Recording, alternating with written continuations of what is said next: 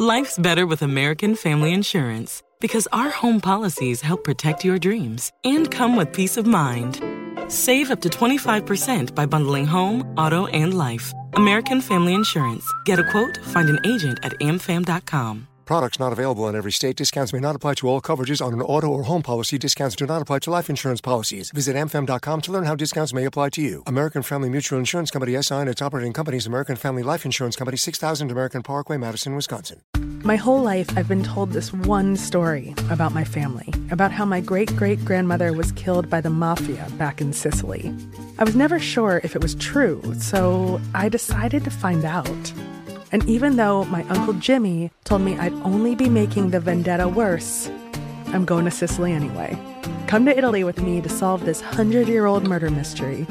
Listen to The Sicilian Inheritance on the iHeartRadio app, Apple Podcasts, or wherever you get your podcasts. If you want to level up your marketing and business knowledge, look no further than the Marketing School podcast, hosted by Neil Patel and yours truly, Eric Su. It is the #1 marketing podcast on Apple and number 15 on business in the United States. Now, if you want to listen to interesting conversations with operators that have been there, done that, also with other interesting guests, then listen to Marketing School every weekday on the iHeartRadio app, Apple Podcasts, or wherever you get your podcasts. Welcome to Invention, a production of iHeartRadio. Hey, welcome to Invention. My name is Robert Lamb. And I'm Joe McCormick, and today we're going to be embarking on a sort of second part of our saga of photographic history. We just did several parts talking about the camera obscura and then the invention of photography, and now we're moving on to the motion picture. And I wanted to start with a question that might be a stupid question, but it's something that I often think about when I go to the movies, and it's that when you go to the movies, you sit down to see a motion picture, the basic media that you're viewing is a succession of still images that are perceived by the brain as continuous visual motion and audio that accompanies it.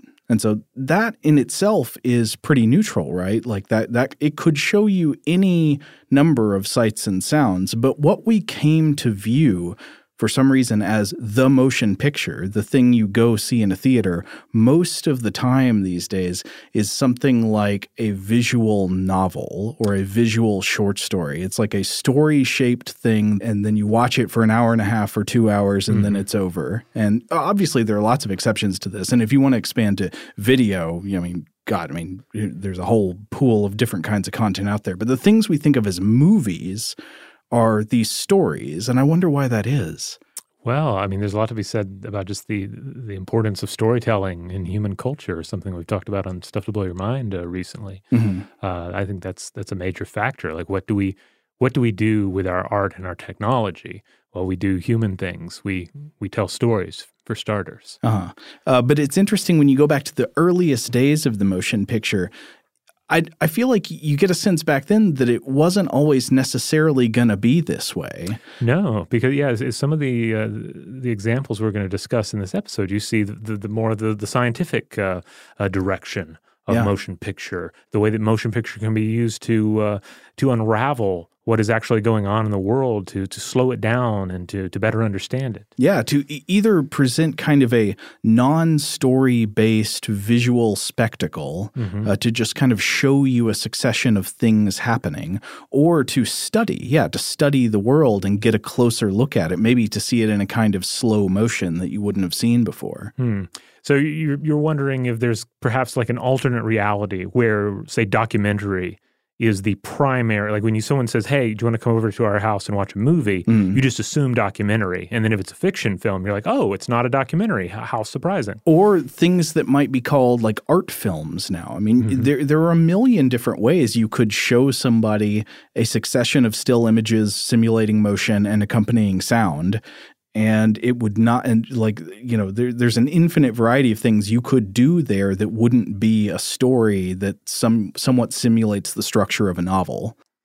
Yeah. Or I mean, there are plenty of examples of things like, say, live sporting events. Yeah. Are also presented via the medium of essentially the moving picture. Yeah.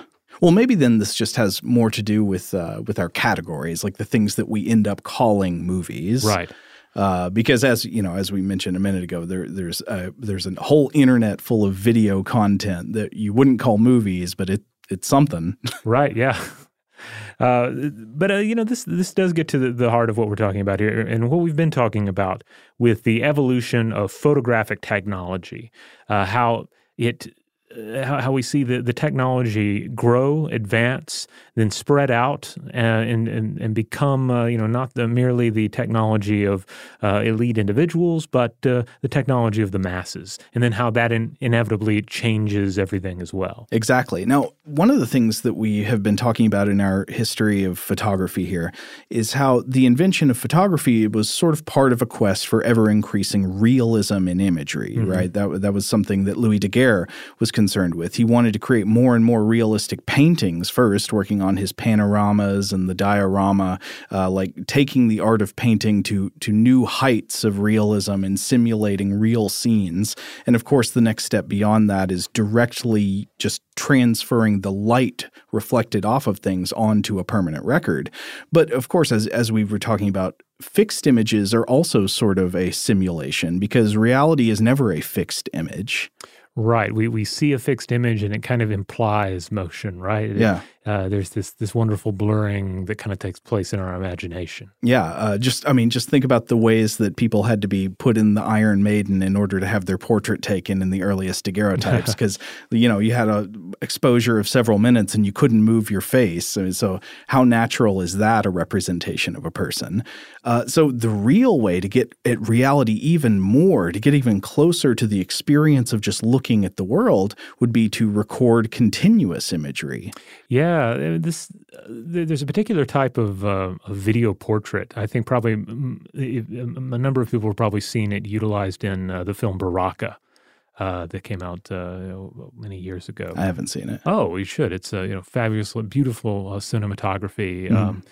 Just scenes of life and tradition and ritual around the world. But they have these wonderful scenes where it's just an individual staring into the camera, and you're just kind of locking eyes with them, and it feels very intimate. It's it's essentially a motion portrait. That is interesting. I wonder why that didn't catch on once we had photo and video technology as the new form of portrait. You had painted portraiture, then you had photo portraiture. Why not video portraiture? So up on the wall, there's Grandpa there just on a continuous loop of about 10 minutes of looking into the camera. Well, that's what they have in the Harry Potter world. It's true. In the You're Harry right. Potter world, there do not seem to really be any stationary photographs. All photographs are these motion portraits. So they're ahead. Yeah, they are ahead. And Though we don't lack the technology. It's just that doesn't seem to be what people want when they're in their portraiture. All right, so as we've been discussing, some of the predecessors to the motion picture are very much the photographic technologies we've discussed before. Mm-hmm. But some things are not really directly related to that technology. And then we also really need to discuss some key phenomena that play into the experience of motion picture viewing. Right. These would be neurological and brain phenomena, psychological phenomena also. And one of these phenomena has historically been referred to, though it's a problematic concept we can discuss a little bit, as persistence of vision. And other relevant phenomena that I think we'll have to mention are known as beta motion and the phi phenomenon, which we will collectively call apparent movement or apparent motion. Right. So as we proceed, we'll kind of play catch up on all of that. Yeah. But let's start with this idea of persistence of vision. Okay. So how do we think about motion pictures? When it's really good, we often don't think about it at all, do we? Well, yeah. I mean, that's what they say is the best director of a film is the one who creates a film where you don't notice the direction. Like you're not picking out technical elements. I mean, unless you're really looking for them. But it's the person who creates the film that is pure experience, right? Yeah, you just get lost in the action, the emotion, the wonder. But even if we're, say, a little bit bored or checked out during a movie or a TV show, we may think of these things as well, we might just think of it as a massive production or a work of art. We might kind of take it apart in these different directions, right? Like, oh, I wonder how they shot this. Oh, this is This is a pretty long take. I'm bored, but I'm admiring all the work that went into making it. But we're probably not thinking of the film that we're viewing as visual stimuli that exploits a loophole in the way that we process images. Right, but that's exactly what it is. It's taking advantages of sort of particular facts about the way our eyes and our brains work to make us have the illusion that we're looking at continuous images when actually when we're looking at a succession of still images that do not move at all. That's right. So persistence of vision is the retention of a visual image for a short period of time after the removal of the stimulus that produced it. The human brain can only process 10 to 12 images per second, retaining an image for up to a 15th of a second. If a new image comes along within a 15th of a second, it creates an illusion of continuity. Yeah. Now, in the 19th century, persistence of vision was originally sort of believed to occur because images lingered on the retina for a short period of time after you see them. But I think that's not exactly believed to be the true cause of the experience of persistence of vision now. It is true that fast successions of still images are processed in the brain as continuous motion, or as a single experience and not as a succession of images, but not because the retina functions like a camera taking snapshots that can be measured in frames per second where they stack up if they come fast enough. I think the idea there was that you'd sort of blend one frame into another that persists as new frames are sensed. But our modern understanding of vision as perception is less like a camera taking snapshots and more kind of like an integrated sensation that involves the brain as much as the eyes. So even though the original understanding of persistence of vision might not be exactly technically correct, I think it's still useful as a metaphor for one way that the still image seems to flow smoothly from one moment to the next if these still images are projected fast enough, and it ultimately simulates continuous motion. Yeah, and so motion pictures were traditionally 16 frames per second for silent films and then 24 frames per second for sound films. And that seems to be kind of a low threshold of what is good enough for us to perceive as continuous motion. Yeah, anything less than that, and you're going to get into sort of a herky-jerky stop-motion kind of feel. Right. 'Twas then that the herky-jerky man came singing songs of love. Yeah, the phi effect was originally defined in 1912 by psychologist Max Wertheimer, and he looked at it as a type of optical illusion of perceiving a series of still images when viewed in rapid succession as a continuous motion. Yeah, and this is one form of apparent movement. Unfortunately, it seems to me that these two concepts are apparently constantly confused in writings on photo history. I came across this because I was getting confused reading about them when preparing for the episode. So in writings on vision, perception, and film scholarship, the definitions of beta movement and phi effect seem kind of blurred together, as documented in a 2000 paper published in the journal Vision Research. So it took me forever to figure out what was going on here, and I was glad to find out it wasn't just me. Now, here's the short, simple version. Both of these two phenomena, the phi effect and beta movement, they enable us to see various kinds of illusory motion in successive still images, but they refer to different speeds of projection and types of visual sensation. And to the best of my understanding, it appears to me that what's taking place in our perception of films is more related to what's known as beta movement. But either way, it's the brain's tendency to interpret certain types of changes in successive static images displayed at the right speed as smooth continuous motion. So, for example, if you see successive still images in which 3 dots are changing position on a black background in between the images, if you project them fast enough, we don't see images one at a time, but we see a snake moving around. Right. Basically, what happens when you make a little flip book out of the corners of a document. Yeah. So on its own, apparent movement is an extremely interesting phenomenon given what it illustrates about the brain. It might be more mysterious and more interesting than we give it credit for, especially now that we're used to the idea of movies. But we've discussed it a bit on Stuff to Blow Your Mind before in the context of forming a perception of the present moment and our sense of now. Like apparent movement cited under the name of the phi effect can be demonstrated, for example, by rapidly flashing dots on different parts parts of a screen.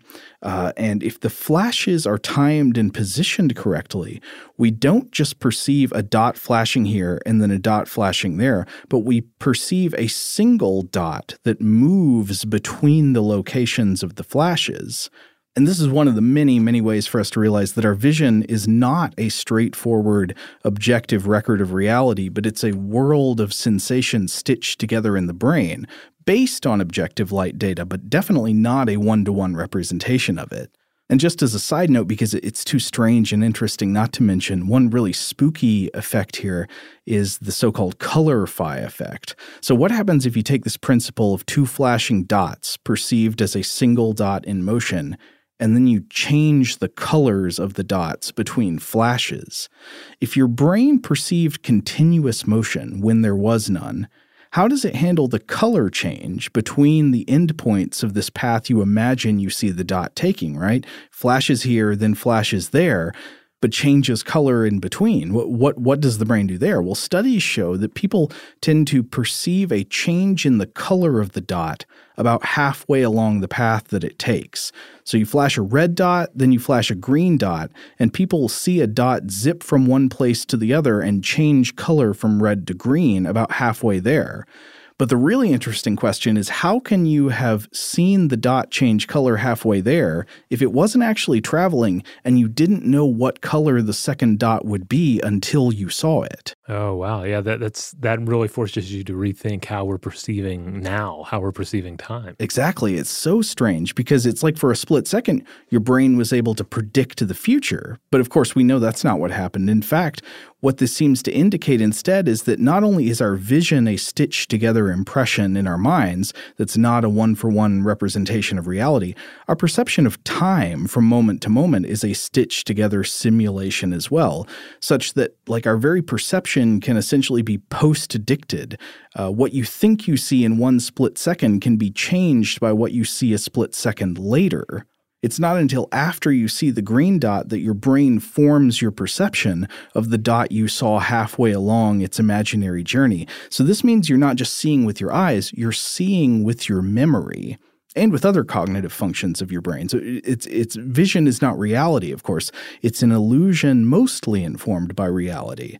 But it's sort of formed in an antechamber of consciousness that's not quite there in your sensation, where things are quickly edited together for you to perceive. And of course, all this is crucial in the way that movies work. Movies are not merely audio-visual objects. They require quirks of the human brain to make sense and to feel like representations of reality. All right, we're going to take a quick break, but when we come back, we're going to continue to discuss how the motion picture works in our brain and then also some of the earlier models of this technology.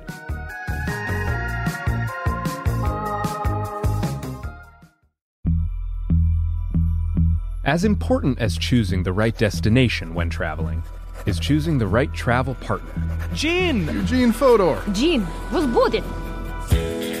Much of the joy you will find on the road comes from the person you share it with. So you write the books, Gene, and Vlastar runs the business. I understand now. It is a wise man who marries a wiser woman. But be careful and choose your travel partner well, because the worst trips result when two partners have two different agendas. Get down!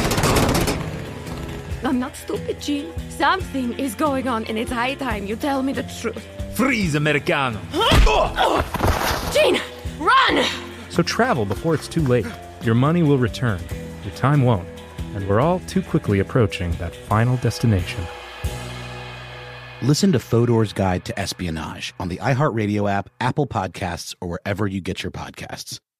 If you want to level up your marketing and business knowledge, then look no further than the Marketing School podcast hosted by Neil Patel and yours truly, Eric Su.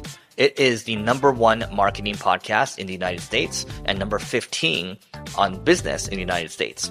And it has amazing guests such as Alex Hormozi, Layla Hormozi, Cody Sanchez. We pull in these amazing interviews with other people that are not only great marketers, but actual operators.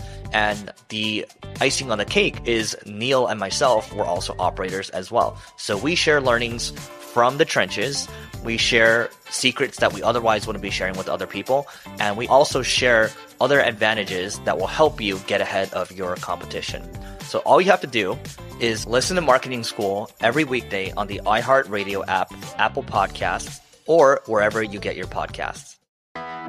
I'm Hannah Storm, and my podcast, NBA DNA with Hannah Storm, digs deep into the history of professional basketball, along with my own, as one of the first female sportscasters. Now let's get you up to speed on what else happened around the NBA today. We talk to all sorts of people I interacted with, from Dr. J to Charles Barkley, and recap iconic moments. Yes, he's got it. Here he comes. Way rock the baby to sleep and slam dunk. As well as some of the wild stories behind the scenes. We were like, what? What are we in for? The scoreboard crashes before we even tip a game off. Today, the NBA is a global sports and entertainment giant. Players are multimillionaires and cultural icons. Iguodala to Curry, back to Iguodala, up for the layup. Oh, blocked by James. LeBron James. And these stories are about how we got here, both on and off the court. And what's next? Listen to NBA DNA with Hannah Storm on the iHeartRadio app, Apple Podcasts, or wherever you get your podcasts. All right, so I've got a kind of weird proposition about film technology. Okay. And it is that film technology, we should think of the earliest versions of it that originally evolved as a specifically human biotechnology, sort of like a medicine made specifically for the human body, rather than as a pure physical technology, because it has to do specifically with the human brain and the human eye. That's right. This is something that I think is really mind-blowing to think about. Because given the numbers we mentioned previously, the human brain can only process 10 to 12 images per second. And then the way the image will persist for the 15th of a second. You might be thinking, well, what about animals? What about the various pets that we sometimes have hanging out in our living rooms while the TV is on? Mm-hmm. You might wonder, well, can some animals not see television or films? Or at least not see it the same way we do. Right. And then how do they see it? What would that be like? Just to have different eyes, different visual processing. Well, I was wondering about this, and I found an excellent little article in Science Nordic. And in this particular article, Do Dogs See What's Happening on TV? They talked to Otto Ropstad, an associate, or at least then associate professor at the Norwegian School of Veterinary Science. And he pointed out that this would probably be like a strobe light torture show for various animals to try and watch or be forced to watch television or a movie, at least on an older television set. So they're being visited by the herky-jerky man. Basically. So the article points out that while humans require, in this article it says 16 to 20 images a second to perceive the illusion of films, dogs require 70 images per second. So it's really only been in the past decade or so that TV has become watchable to the canine audience. So at least for the vast majority of canines out there. Yeah, my dog has never shown any interest in TV at all, even our more recent TV. But I think that may just be because he's a snob. Because I was looking this up, and there is research indicating that dogs can recognize images such as the images of other dogs and humans on modern digital TV screens. It just seems like some dogs don't really care. I also wonder about just like the senses and that are important to a given organism, because obviously if a dog can't smell. Yeah, the dog's sense of smell is phenomenal. Like they live in a different sensory realm that it's really difficult for us to try to even imagine, where it's really like odor first. And if you remove odor from the equation, they're just not going to be taken in by the illusion. But we put all of our emphasis on visuals and then and audio second. And we don't, for the most part, we don't really care what a film would smell like. Right. Outside of a few smell-o-vision gimmicks here and there, for the most part, we're fine not smelling the film. Are we going to do an episode on smell-o-vision, one of the most important inventions of the 20th century? I think it would be cool to do an episode where we talk about all the sort of failed inventions and innovations of the movie theater industry. Getting into the Tingler and whatnot. The Tingler? Yes. Fun film, The Tingler. Okay, so dogs, 70 images per second. The article points out that birds need 100 frames per second to see. And while the article didn't mention cats, I have read elsewhere that they need 100 frames per second as well. And I have noticed that our cat, she will a lot of times just not look at the television, but occasionally we'll put on these HD bird watching videos on YouTube, and she definitely perks up and gets into those. Oh, really? Now, part of that is listening, of course. Cats have amazing hearing, so they are she's definitely listening to all these bird sounds, but then she's also tracking the movements as well.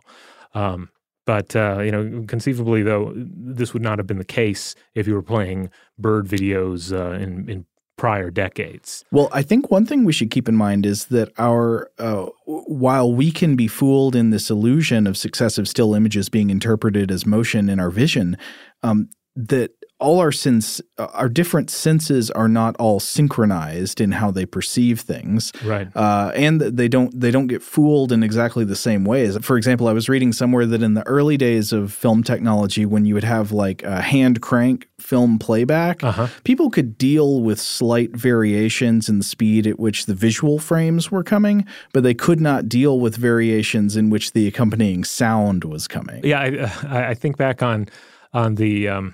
The varying levels of video quality I've been willing to deal with, such as watching like half scrambled episodes of Tales from the Crypt, in my childhood. Yeah. But when it comes to audio, if there is audio present, like you need it to have a certain degree of fidelity. Now, all of this we've discussed, then, as you can probably guess, there are ways to get to these effects, to exploit these phenomena in the human visual processing system without using motion picture technology. Right, photographic motion picture technology, right. Because I guess you could have different definitions of what motion pictures are, but there were things that were sort of like a movie before there was ever a photography-based movie. Right.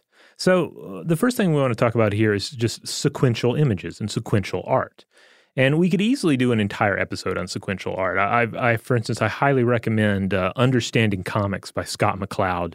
If you're at all interested in comics and you haven't picked this up, you definitely should. It's an insightful comics-based breakdown of all of this. So it itself is in comic book form, and it discusses like how comics work, how they're composed, and its origins in sequential art. Can I admit a weird personal thing about my experience with comics, and I don't know why I do this? Mm-hmm. Often when I read a graphic novel or read a comic book, I find that I have to go back several pages and look at the pictures because I get into a rhythm of just reading the text in each frame and only barely noticing what the imagery is. Yeah. And I find I have missed important plot elements because they were subtle visual things in the images. Huh. And it's like I don't pay enough attention to that. And if I don't make myself, I don't do it. Now, that's interesting. I've never experienced quite the same thing, but I do find myself, especially if I'm reading a book that's particularly gorgeous, I have to remind myself to go back and look at the images just to take them in fully. Yeah. Because I'm just kind of speeding through them, and I'm not really focusing on all the work that went into each frame. Yeah. Which, if you're dealing with with some of the more gorgeous graphic novels out there, I feel like I'm doing a disservice to the book and also not getting my money's worth out of it. Right. Yeah. No, I feel that sometimes too, and I don't know why I have that tendency. I mean, it would seem almost obvious and automatic that you should pay attention to the images, but sometimes the brain just doesn't work that way. Maybe this book you mentioned would help. Yeah, like I say, I think it's a wonderful breakdown of comics, and it makes you appreciate them all the more. But it does get a little bit into the history of sequential images, sequential art.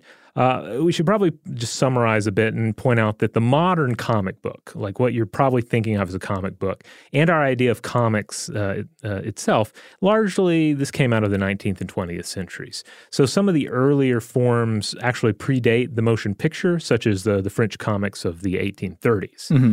Mm-hmm.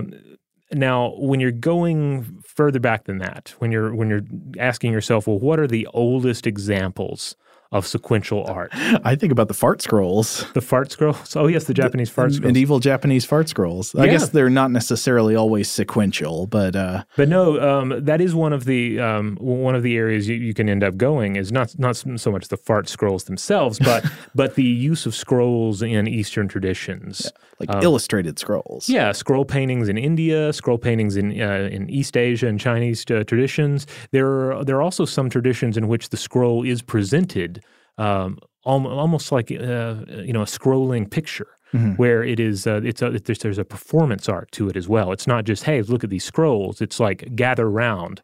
We will present to you the scroll.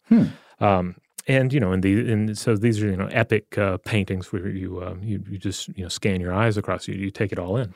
So this doesn't, in any kind of optical illusion sense, simulate motion, but it does allow you to cognitively put the motion together in your head. Right. Yeah. But then again, that does get kind of difficult too, right? Because we are creatures of the motion picture era, making sense of sequential art and potential examples of sequential art from the past.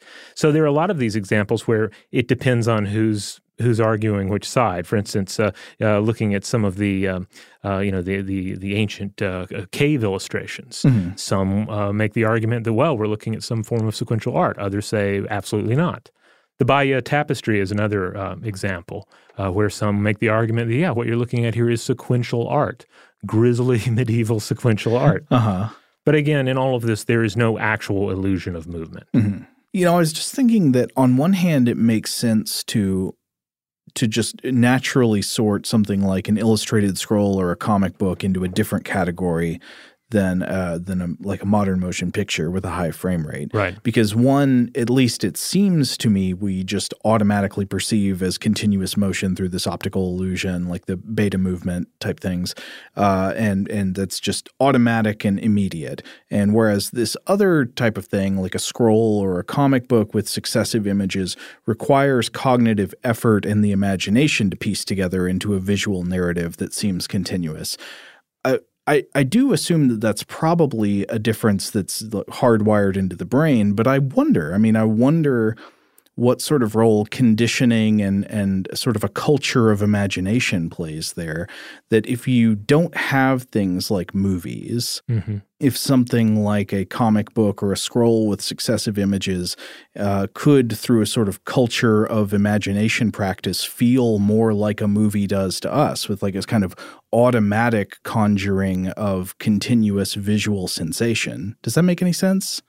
Yeah, again, this is one of those areas where you can really think yourself into a circle when you start trying to decipher how you are actually absorbing any particular form of media. Because you're getting into you're reading an action scene in a book and you're picturing it in your head, and then you're watching an action scene, you're reading an action scene on a comic book page. There's something similar going on, but with more visual data to inform what's happening in your mind. I read a book a couple years ago called What We See When We Read. I think the author's name was Peter Mindelsund or something like that. But I thought it was a really interesting book. Basically, it was just a sort of artistically put together extension of this question of what do you actually picture in your head as you read a piece of fiction? How does the imagination work? Because we have this idea that, like, okay, when I read a book, I see the character, but it keeps asking all these probing questions about what exactly is it that you think you see? How do you see it? And it really makes you start to question the experience of your own imagination. It's almost like the imagination can start to feel like a second-order illusion within your mind. Yeah, and I feel like in my own experience, it's changed a lot over time. Like when I first started reading like full-blown novels when I was a kid, I went to great lengths to sort of cast it in my head and decided like what actors were playing what characters, and then I would like focus on a consistent casting throughout my reading of the book. But for the most part, I got away from that as I got older. Now I'll only rarely do that, or if there's some sort of film adaptation of a book or something, perhaps that'll kind of infect my my thinking along it. I also remember there was a time when if I watched anything animated and then went and read a book, I would end up seeing it animated, and it would always kind of discourage me from reading. I'm like, I'll read this tomorrow when the cartoons are out of my head. Yeah. But I don't really experience that anymore. I wonder if does the animation or the live action take precedence when you've seen both? Like, so you've seen live action and animation of The Hobbit and Lord of the Rings. Does one have precedence in your mind? It's weird because this is a great example, because there was a time, like the first time I read The Lord of the Rings, I went to great pains to not think about the animation. Right. And then in rereading The Hobbit to my son, I kind of forced myself to, and I think by just distance, by having not seen them in a while, I was able to avoid like summoning just the images from the Peter Jackson films and hopefully kind of have something in between, something that would just kind of emerge more from my mind as opposed from these visual adaptations. I guess there are some elements that are easier to dash than others, because I feel like I could read Lord of the Rings without picturing most of the stuff from the movies, except like Christopher Lee would be stuck there. Yeah. I couldn't have any Saruman but him. Here's another example, The Name of the Rose by Umberto Eco. The first time I read it, in high school, I think, I was a big fan of the film adaptation, which I'd seen previously. So, of course, I pictured Brother William as being Sean Connery.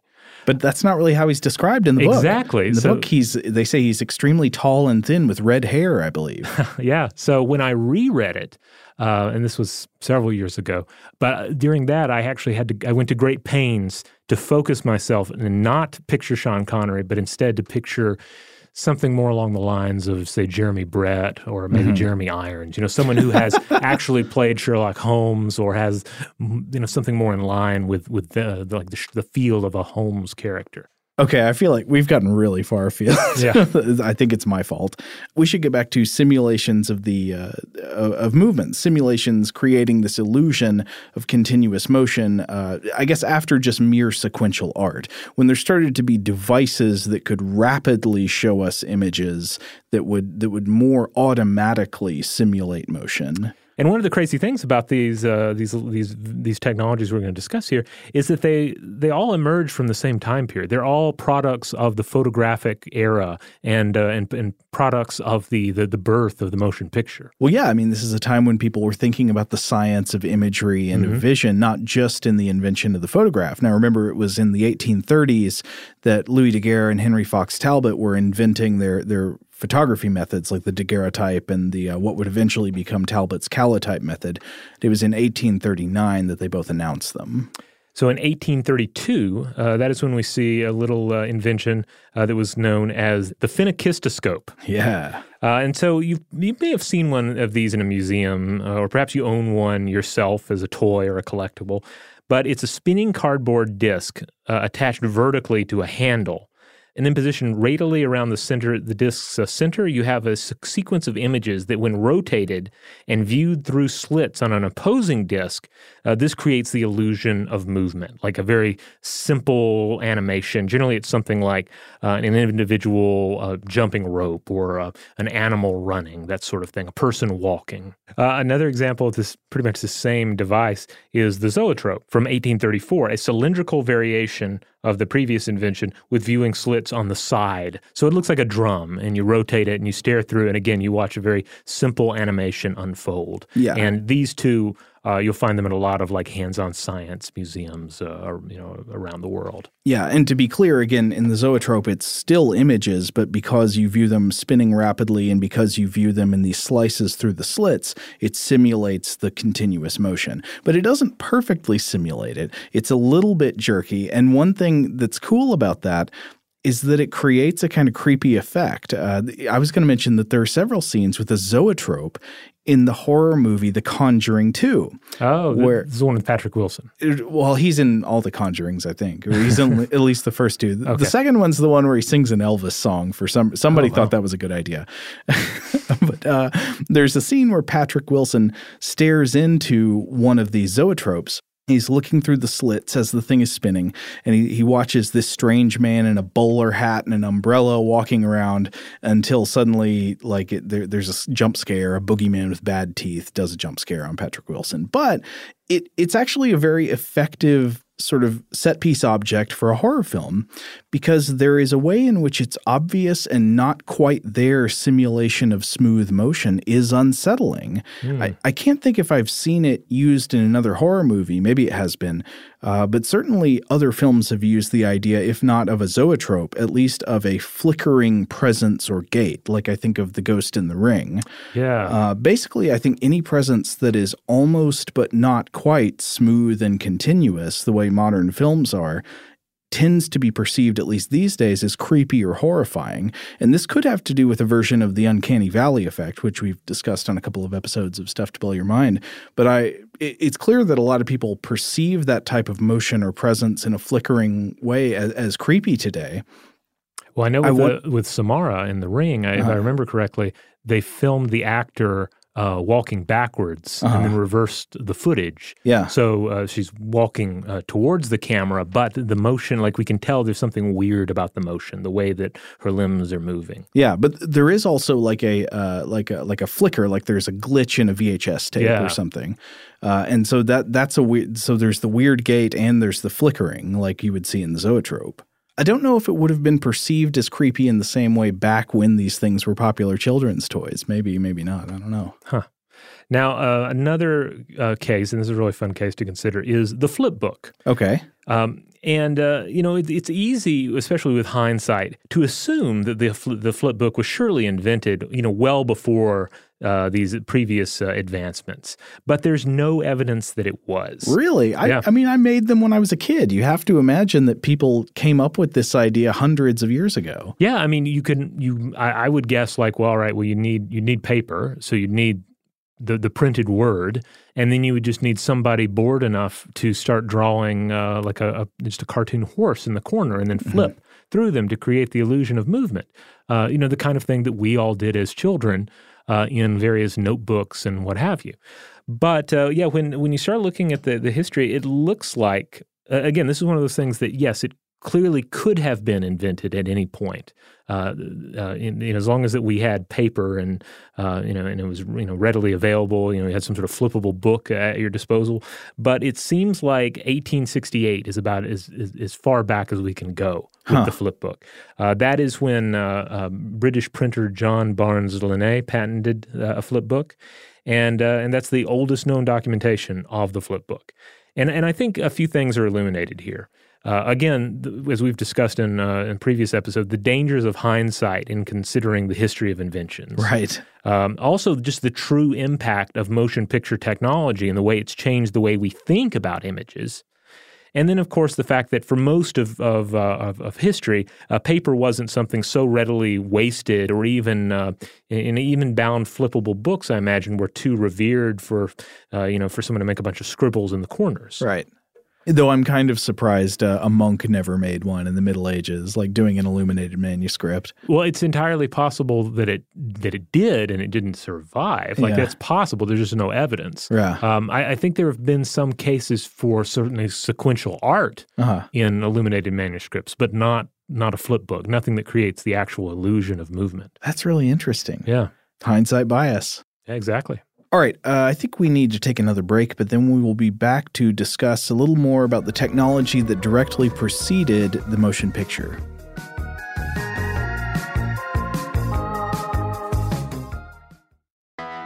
I'm Hannah Storm, and my podcast, NBA DNA with Hannah Storm, digs deep into the history of professional basketball, along with my own, as one of the first female sportscasters. Now let's get you up to speed on what else happened around the NBA today. We talked to all sorts of people I interacted with, from Dr. J to Charles Barkley, and recap iconic moments. Yes, he's got it. Here he comes. Way rock the baby to sleep and slam dunk. As well as some of the wild stories behind the scenes. We were like, what? What are we in for? The scoreboard crashes before we even tip a game off. Today, the NBA is a global sports and entertainment giant. Players are multimillionaires and cultural icons. Iguodala to Curry, back to Iguodala, up for the layup. Oh, blocked by James. LeBron James. And these stories are about how we got here, both on and off the court. And what's next? Listen to NBA DNA with Hannah Storm on the iHeartRadio app, Apple Podcasts, or wherever you get your podcasts. If you want to level up your marketing and business knowledge, then look no further than the Marketing School podcast hosted by Neil Patel and yours truly, Eric Su. It is the #1 marketing podcast in the United States and number 15 on business in the United States. And it has amazing guests such as Alex Hormozi, Layla Hormozi, Cody Sanchez. We pull in these amazing interviews with other people that are not only great marketers, but actual operators. And the icing on the cake is Neil and myself were also operators as well. So we share learnings from the trenches. We share secrets that we otherwise wouldn't be sharing with other people. And we also share other advantages that will help you get ahead of your competition. So all you have to do is listen to Marketing School every weekday on the iHeartRadio app, Apple Podcasts, or wherever you get your podcasts. As important as choosing the right destination when traveling is choosing the right travel partner. Gene! Eugene Fodor. Gene, was будет? Much of the joy you will find on the road comes from the person you share it with. So you write the books, Gene, and Vlastar runs the business. I understand now. The wise man marries a wiser woman. But be careful and choose your travel partner well, because the worst trips result when two partners have two different agendas. Get down! I'm not stupid, Gene. Something is going on, and it's high time you tell me the truth. Freeze, Americano! Gene, run! So travel before it's too late. Your money will return, your time won't, and we're all too quickly approaching that final destination. Listen to Fodor's Guide to Espionage on the iHeartRadio app, Apple Podcasts, or wherever you get your podcasts. All right, we're back. So when you think about a motion picture camera, in order to do what it does, it has to take a lot of photos in very quick succession that can be played back in very quick succession, right? In order to get the level of frame rate that actually looks like motion to our eyes. So how did we get there? Like, what was there between the daguerreotype or the calotype, these single exposure camera shots, and the actual movie camera? Yeah, I can't help but use the metaphor of guns and weapons of war when thinking about it, because certainly a daguerreotype would be kind of like an old-timey cannon, right? Uh-huh. It was a pain to load it, to aim it, to fire it, and then you'd have to go through the whole rigmarole of loading it again. Mm-hmm. So you were dealing with lengthy exposure times in some of the earliest cameras, right? But for a motion picture camera to function as a motion picture camera, you essentially have to have a machine gun. Yeah. It's just taking picture after picture after picture after picture. And so one thing that immediately occurs to me is that you've got to somehow deal with a change in the media on which it's recorded, because the earliest photos were taken on media that had to be sort of specially prepared and loaded up one at a time. How could you load a camera for rapid exposures of many images? Yeah, and when we're talking rapid exposure, we're talking exposure times of a fraction of a second. A long way from those hour-long exposures that we were talking about in previous episodes for photography. By 1870, the exposure time was down to 1/100th of a second and ultimately 1/1000th of a second. Which is fast enough for motion pictures, of course. Right. But how do you get all the, obviously you're not going to be using metal plates for that. Right, yeah. Well, so here's the thing. One of the earlier approaches to this problem simply involved using multiple cameras. Think again about the Canon. You can't possibly create a single old-timey Canon that's going to fire 6 cannonballs in the space of a few seconds. It's impossible. Get you 6 cannons. You get 6 cannons, you line them up, you have them, in the ship, right? And then you just fire them all off in succession. That's exactly the approach that was taken early on by photographers such as Edward Muybridge. Oh, yeah. Famous for his running horse images from 1877. He used a battery of 12 cameras to pull this off. And I guess we'll explain more about that in a minute. Yes. Now, before we came in here, Robert, you were telling me some strange details about the life of Edward Muybridge that I have never heard before. Yeah, I was reading a little bit about him in the History of Photography by Beaumont Newhall. And Muybridge is a fascinating character. Do you know why he spells his name the way he does? Yes. So he wanted his name to sound more archaic because he was born Edward James Muggeridge, and he wanted a fancier show name, essentially. So it's Edward in his name is spelled like Edweird. Yes. And then Muybridge is spelled Muybridge. Okay. So earlier in his life, he was born in 1830. He would die in 1904. But earlier in his life, he was a bookseller. But then he sustained severe cranial injuries in a runaway stagecoach crash in 1860. Okay. Which it was like a brutal accident. Actually killed one of the passengers and injured just about everybody else too. But anyway, severe cranial injuries required a good year of treatment. And he was forever changed by it. Possibly, this is possibly the reason for some of his emotional and erratic behavior later in life. But during his recovery, he took up photography. Okay. Now, and then this in photography is where he would really make his name. Yeah. But there was just a note about a murder trial that took place in the history of photography. So I had to look into it a little bit more, and this is the story. Basically, in 1872, he married Flora Shallcross Stone, but then he caught wind of a former lover that lived in the area, a Major Harry Larkins, and he got it in his head that Larkins was the father of Stone's son, Floredo. So Muybridge went to Larkin's house, confronted him at the front door, and shot him dead on his doorstep. Oh, no. Yeah. He shot him, and then he died later that day. At any rate, fatally shot him on his doorstep.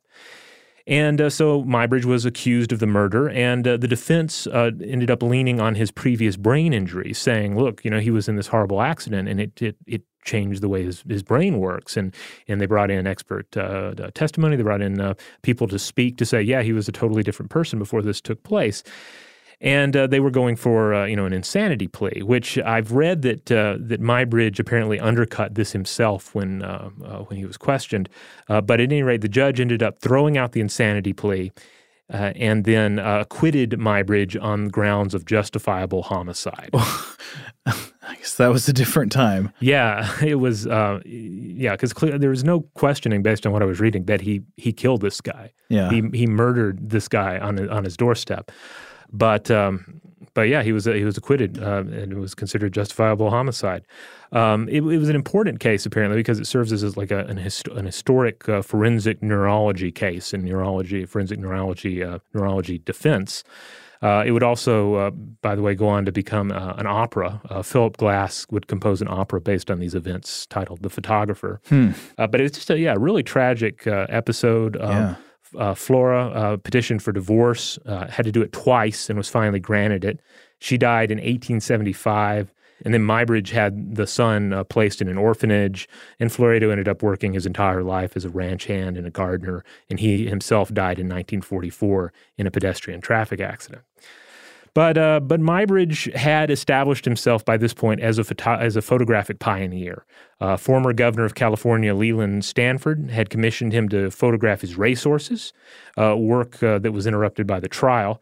But the resulting images were widely published for their detailed depictions of horse locomotion. And this was the idea of using multiple cameras set up in succession to capture images very rapidly back to back. Yeah, run the horse past this battery of cameras, fire the cameras off, and then we can look and see, are the horse's legs actually all coming off the ground as it runs across the field. Apparently this is a controversy in the 1870s. Like people are actually highly concerned to know whether the horse is ever completely airborne or always has at least one hoof on the ground. Right, yeah. And so these images were a sensation. They were widely published for their detailed depiction of horse locomotion. And in 1880, Muybridge invented what he called a zoogyroscope or a zoopraxiscope to project his pictures on the screen.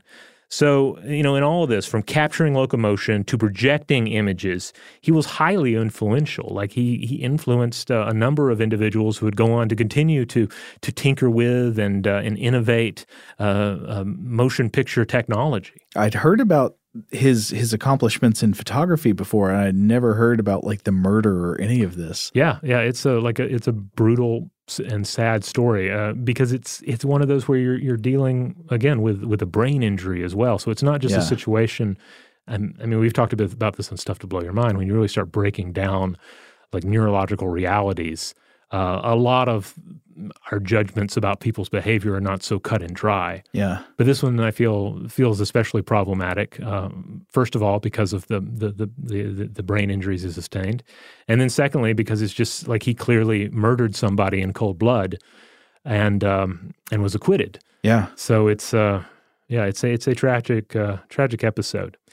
But like I say, he influenced a number of individuals, including in the 1870s, French physiologist Etienne Jules Marey, who lived 1830 through 1904. Yes, the same years that Muybridge lived, and they both died in May of 1904, 1 week apart. Okay. So it's just pure dumb luck. But it's one of those things. You're not suggesting Muybridge did it. No, but it's one of those things when I was putting together my notes, I was like, oh, did I just write down the wrong dates for this individual's life? Because they are exactly the dates of the previous individual. No, they just happen to have been born and to have died in the exact same years. But anyway, Marey, he invented what he would call the chronophotographic gun to capture the movements of birds in flight. So he set out. He's one of these individuals who, like, he was really going after the science first. Like he was, he wanted to break down how a bird is flying, to capture the visual details that are happening too fast for the human eye to observe. And so he was developing the photographic technology to make it happen, inspired by Muybridge's work with horses. And this is a wonderful contraption to look up because it really did look like a gun. It imprinted 12 photos a second on a rotating glass plate. And it had like a butt, for a shoulder. It had a trigger. Like it was built on the stock of a rifle. So there are these wonderful old illustrations of a gentleman, presumably Marey himself, going down on one knee and holding up this fabulous photographic gun and aiming it at birds in flight. And with this device, again, he's doing what Muybridge did, but he's doing it with a single instrument. Yes, with one camera. So this is a step closer, actually, to the idea of a movie camera. Right. Again, only 12 images here. So all he could do, and all he was setting out to do, of course, was to capture the movements of a bird. And the images that this camera gun produced are pretty impressive. Like they are taking locomotion that is happening at a scale that the human eye can't really perceive and the human mind can't fully process, and it's breaking it down so that we can analyze it. And this continued to inspire, both of these cases continue to inspire other individuals to do the same thing with human locomotion, with the locomotion of various animals, and really taking on the scientific task of using this new technology to better understand what is transpiring in reality. Well, as we were talking about at the very beginning, it makes me imagine an alternate history in which movies come about, but they're only considered like a tool of documenting reality in order to study it, and they never get repurposed into like any form of storytelling. Yeah, or you could imagine an alternate world where it's prohibited, where cinematic technology, photographic technology is only for science and truth, never for narrative. Never for Transformers. All right. Well, we're going to go ahead and cut this episode off here, but we will be back to finish with a part 2 on motion picture technology. That's right. We'll get into a great Edison rivalry that doesn't even involve Nikola Tesla. Yeah, but yeah, Edison will definitely play a role, as will Kodak, as we set up in previous episodes, and we'll discuss more about just the impact of like how motion pictures were initially perceived and how people reacted to this new medium, and again how it's just changed the way we understand reality and the passing of time and our own sense of self. In the meantime, if you want to check out more episodes of Invention, head on over to inventionshow.com. That's where you'll find all the episodes. If you want to discuss episodes of Invention, a really cool place to do it is to head on over to the old Facebook and look for the Facebook group, the Stuff to Blow Your Mind discussion module. That's where folks talk about episodes of Stuff to Blow Your Mind, which Joe and I also host, but also episodes of Invention are discussed there as well. Big thanks to Scott Benjamin for research assistance with this episode, and to our excellent audio producer, Tari Harrison. If you would like to get in touch with us with feedback about this episode or any other, to suggest a topic for the future, or just to say hello, you can email us at contact@inventionpod.com. Invention is a production of iHeartRadio. For more podcasts from iHeartRadio, visit the iHeartRadio app, Apple Podcasts, or wherever you listen to your favorite shows.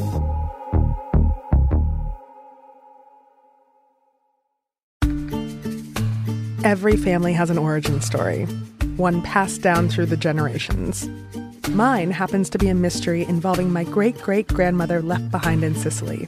I'm Jo Piazza, and my new podcast will transport you to the gorgeous island of Sicily as I trace my roots back through a whodunit for the ages. Listen to The Sicilian Inheritance on the iHeartRadio app, Apple Podcasts, or wherever you get your podcasts. If you want to level up your marketing and business knowledge, look no further than the Marketing School podcast, hosted by Neil Patel and yours truly, Eric Su. It is the #1 marketing podcast on Apple and number 15 on business in the United States. Now, if you want to listen to interesting conversations with operators that have been there, done that, also with other interesting guests, then listen to Marketing School every weekday on the iHeartRadio app, Apple Podcasts, or wherever you get your podcasts. As important as choosing the right destination when traveling is choosing the right travel partner. Gene Fodor. Gene was good.